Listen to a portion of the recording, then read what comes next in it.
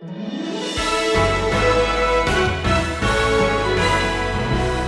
see, it was common in this day for Caesars to attach the name Kyrios to their own name, Lord. Lord Caesar. In fact, a good Roman citizen, a faithful Roman citizen of the empire, would rise and every morning offer a pinch of incense to Caesar, and he would utter the words, Caesar is Lord. And the Apostle Paul, chained to a Roman soldier, is preaching that Caesar is not Lord. There is only one Lord, and that is the Lord Christ, Jesus.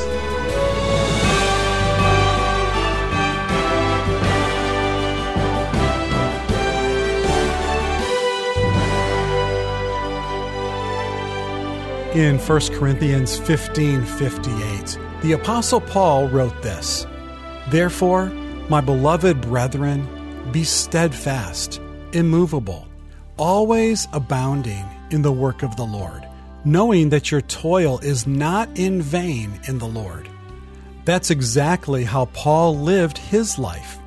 Based on all you know about Paul, what epitaph would you have inscribed on his tombstone? What words can suffice to sum up a life so wholly spent on bringing glory to Jesus? Today on Wisdom for the Heart, Stephen Davey closes out his series from the book of Acts. We're looking at the final verses today. In this message, Stephen is calling the last lap. Turn this morning for our final session in the book of Acts to the last two verses. As you're turning, when we first opened the book of Acts a decade or so ago, the Lord Jesus was giving his disciples a mandate to take the gospel and reach Jerusalem with it and go into Judea and Samaria and then to the uttermost part of the earth. They had obeyed their Lord, and what Luke is chronicling for us is the expansion of the gospel as it reached Jerusalem and went out into Judea and Samaria. And now here, as Luke puts down his quill, it has reached to the center of the civilized world. Let's read his last paragraph, Acts chapter 28, verse 30 and verse 31.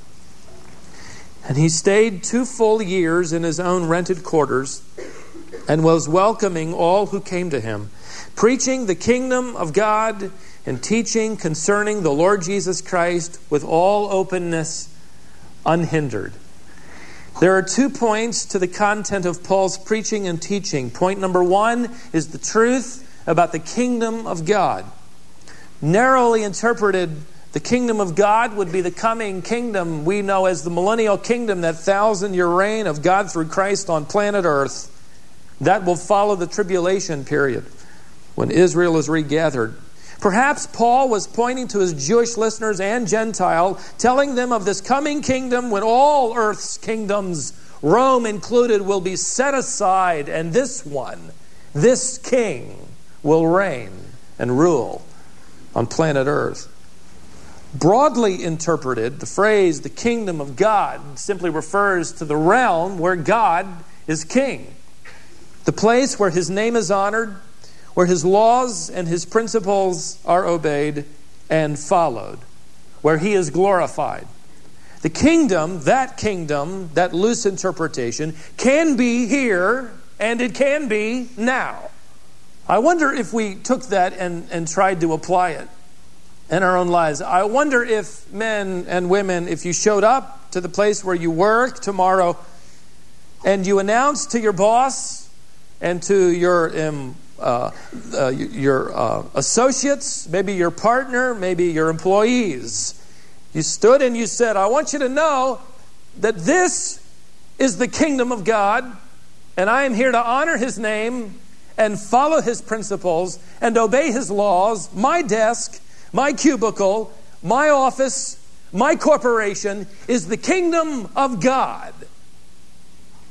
Be an interesting way to start the new week. I wonder, men, what would happen if you came home from work one day and you announced to your family, "Our home is the kingdom of God. Within these walls, his name will be glorified. We will honor him. We will follow his principles. We will obey his laws. This house is God's kingdom. Point number 2 was the truth about the Lord Jesus Christ. The last part of verse 31, he simply gives us the full title, the Lord Jesus Christ. Paul rarely referred to Jesus simply as Jesus. He usually attached the triumphant names of Lord and Christ. And I encourage you to, for the most part, do the same.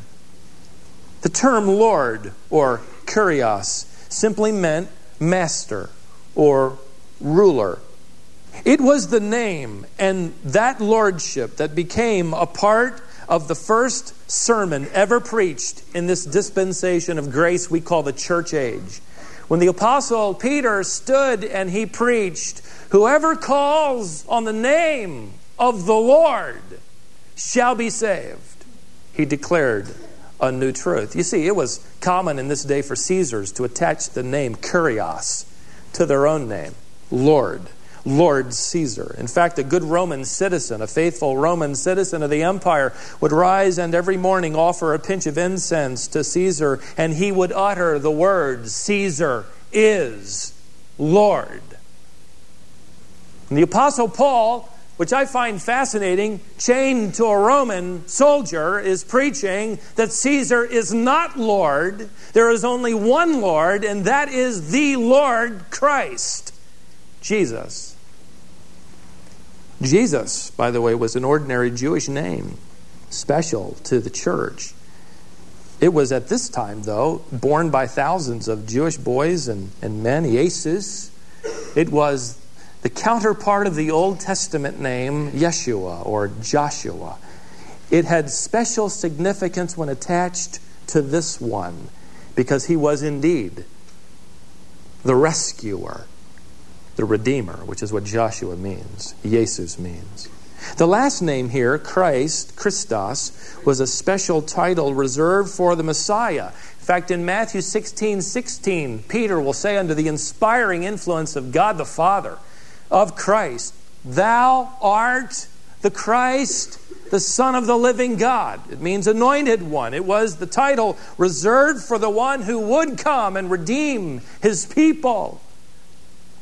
So this is highly significant to hear that Paul is preaching in this flat the truth about Jesus, that he was Master, Lord, and that he was also Messiah, Christos. Now, Paul endured 2 years of house arrest and then, many believe, was released. It seems that when you put some of the clues together, for instance, Philemon intimates a visit to Colossae. 1 Timothy references visits of Paul to Macedonia, and even another visit back to the elders of Ephesus, which I'm sure was surprising to them and wonderfully invited. Titus mentions Paul's visit to Nicopolis, and 2 Timothy mentions Troas. Something happened. Evidently, according to Roman law, others have pointed out that there was a statutory limitation of 2 years, and it seems that no one had arrived from Jerusalem to condemn Paul, to accuse him. And so that limitation period was exceeded, and Paul was released. Did Paul ever testify before Nero? Did the Caesar ever hear the gospel? While we have no evidence, we do have the promise, and so we believe that he did. For in the previous chapter in this book of Acts, chapter 27, verse 24, God encouraged Paul during that time of shipwreck by saying to Paul, "You must testify before Caesar." Eusebius, the 3rd century historian, states that Paul made 2 defenses before Nero and was released after his first defense. In fact, he uses 2 Timothy chapter 4, verse 16 as his evidence, where Paul says, "At my first defense, no one stood with me. All deserted me." So what Paul did do, though, after he was released, is go about his missionary journey and travel for several more years. Then history informs us around this period of time that Nero degenerated into a madman. He kicked his wife to death while she was carrying their child. He poisoned a number of relatives. He was full swing into all kinds of immorality, and and even married another woman after executing her husband. Then finally, Nero set Rome on fire. I want you to listen to what Tacitus says, who is a Roman historian living during the time of the Apostle Paul. This is what he said. As Nero tried to deflect suspicion of having put the torch to Rome, and by the way, more than half of Rome was destroyed in the fire, Nero looked for a scapegoat, and he found one. Listen to what Tacitus said. Wherefore, in order to stop the rumor, Nero put forward as guilty and afflicted with exquisite punishments those who were hated for their abominations and called Christians by the populace. Therefore, first of all, those who had confessed to being Christians were arrested, and then as a result of their information, a large number were implicated, not so much on the charge of burning Rome as for hatred of the human race. I find that interesting. They were brought before the judges and condemned for hating the human race.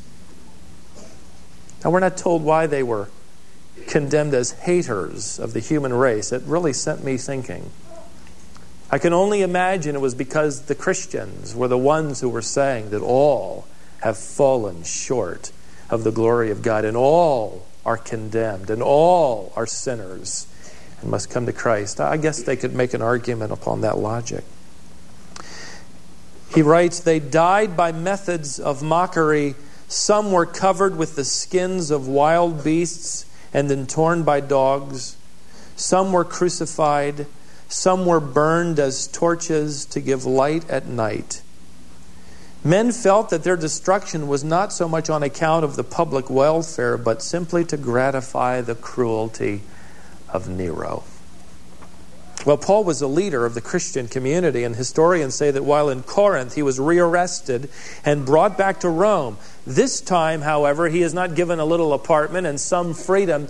He is imprisoned in the Mamertine prison. It was the dungeon, the darkest and deepest of Rome. It was nicknamed the Rat's Nest.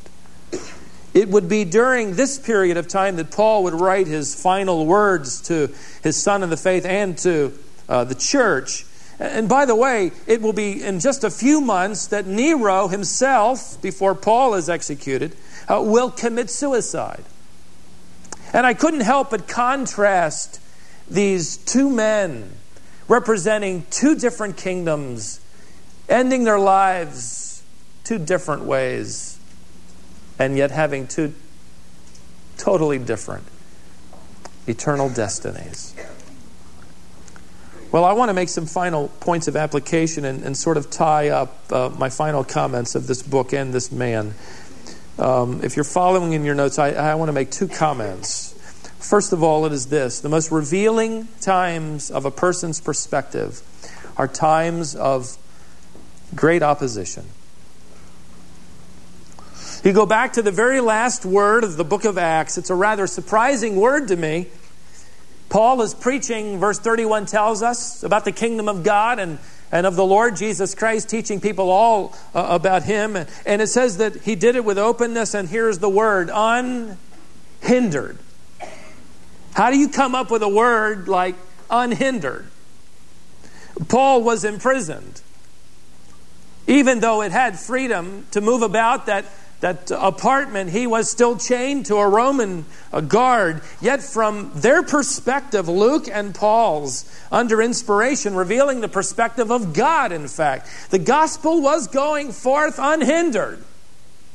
The design of God allowed this captivity, but from his perspective, nothing shackled the gospel. You see, the book of Acts is not the triumph of Paul. It isn't the triumph of Peter. It isn't even the triumph of the church.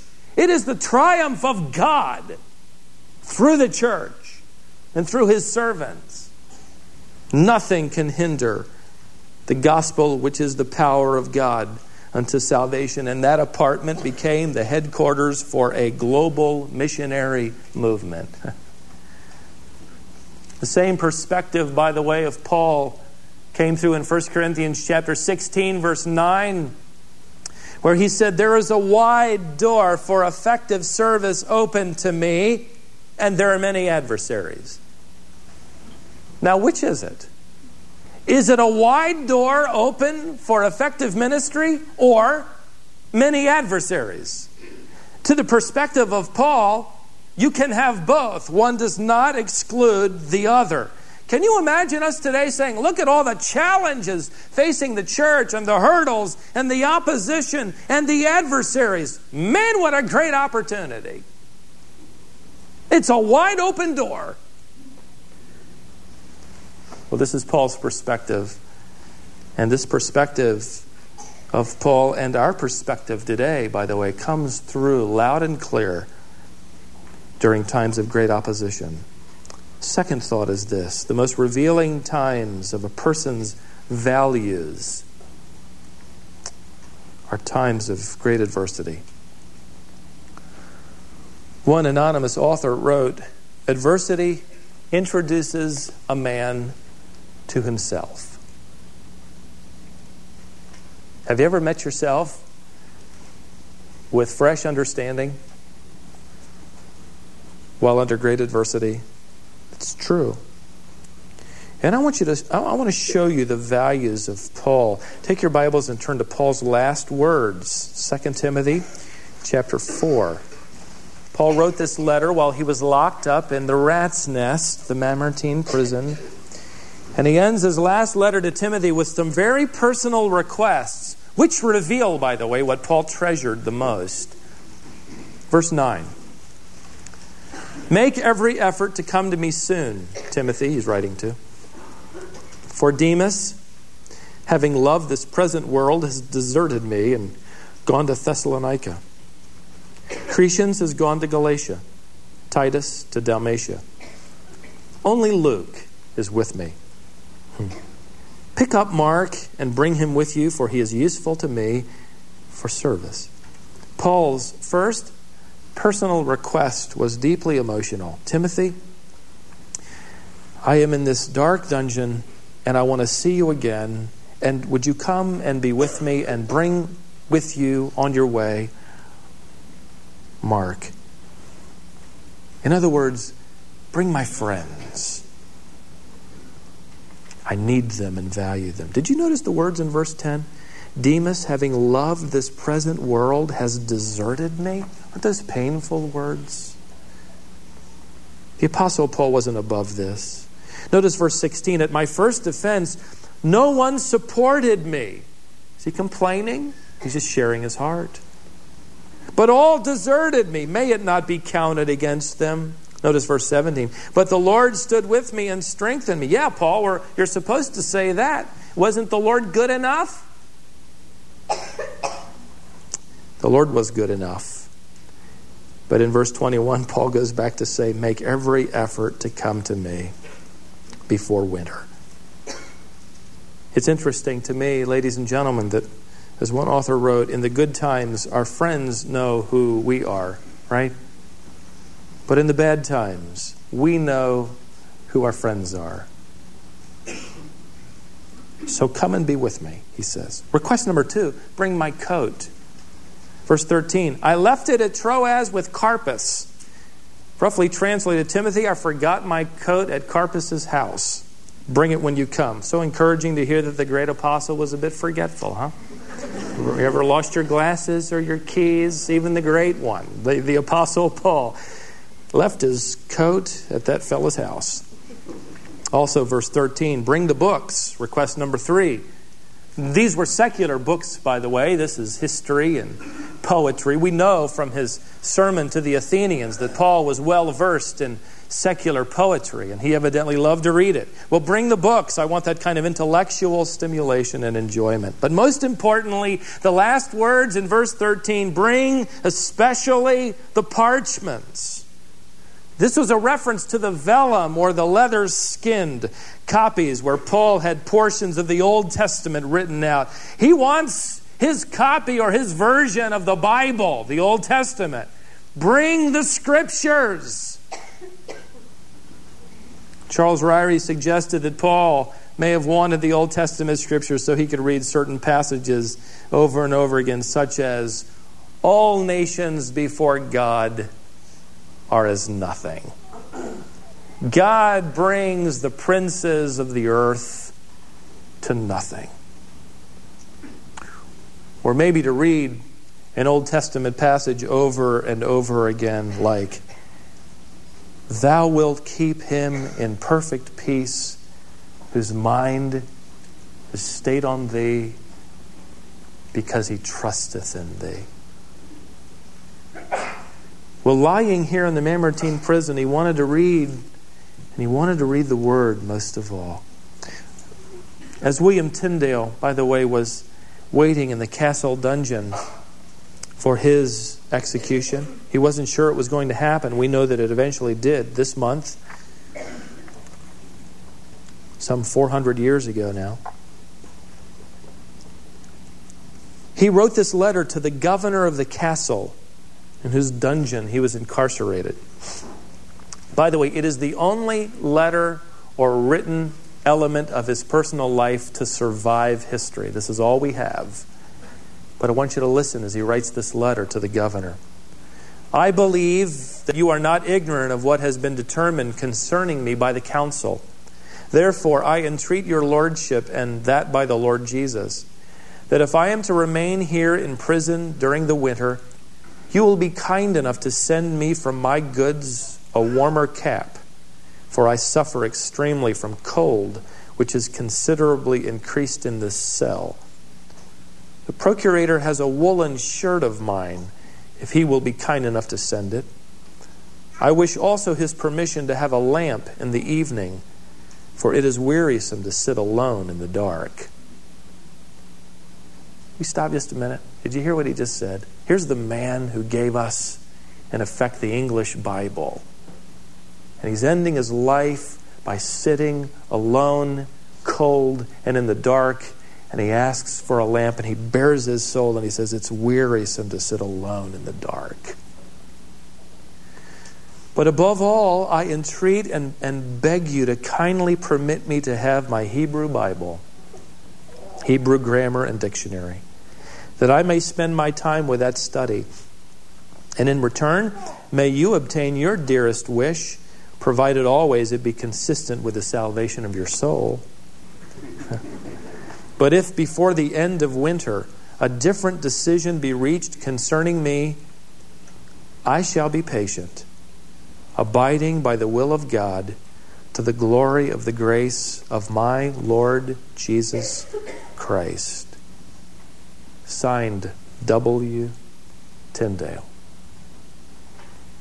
Isn't it amazing how similar the ending of these two lives were and their faithfulness? And I had to ask the question, and I want to ask you, if you only had a few months to live, what would you ask for? What would you value? What would comfort you? Better yet, could you be comforted? Or would you, as I've tried to imagine myself, would I sit in that dark, cold dungeon and rail against God who would allow this to happen in my life? Or would we be drawn nearer to God?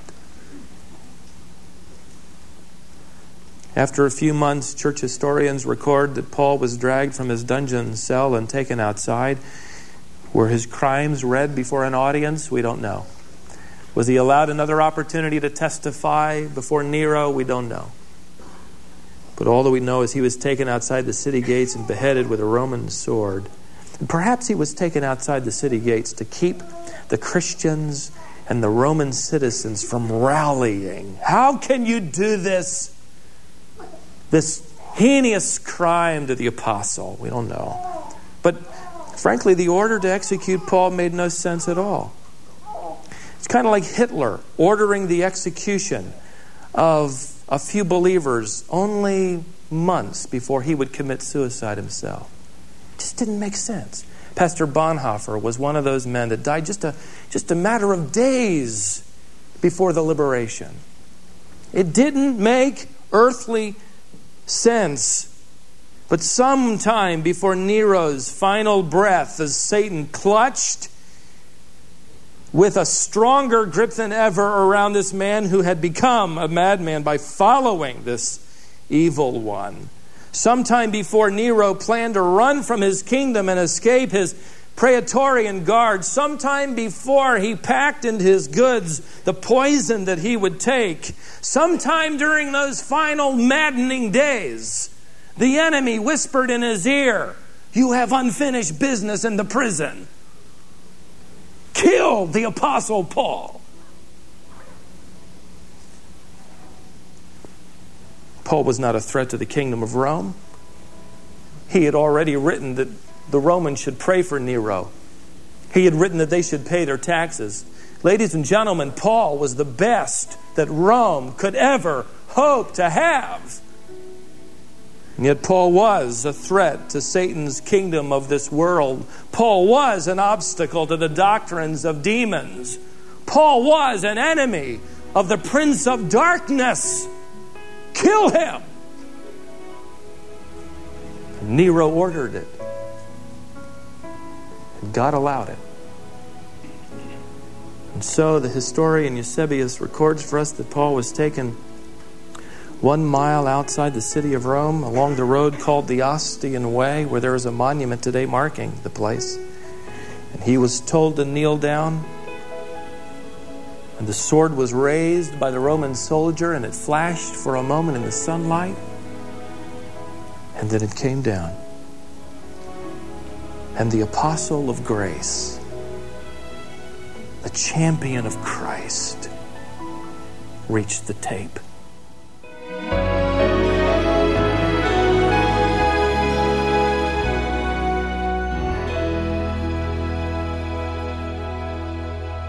With that, we bring to a close this message and this series from the book of Acts. Today's message is called The Last Lap. On our website, we've posted the archive of Stephen's exposition of Acts, and you can listen there or download the full-length messages, free of charge. In addition, Stephen has a set of 3 Bible study guides that go along with this series.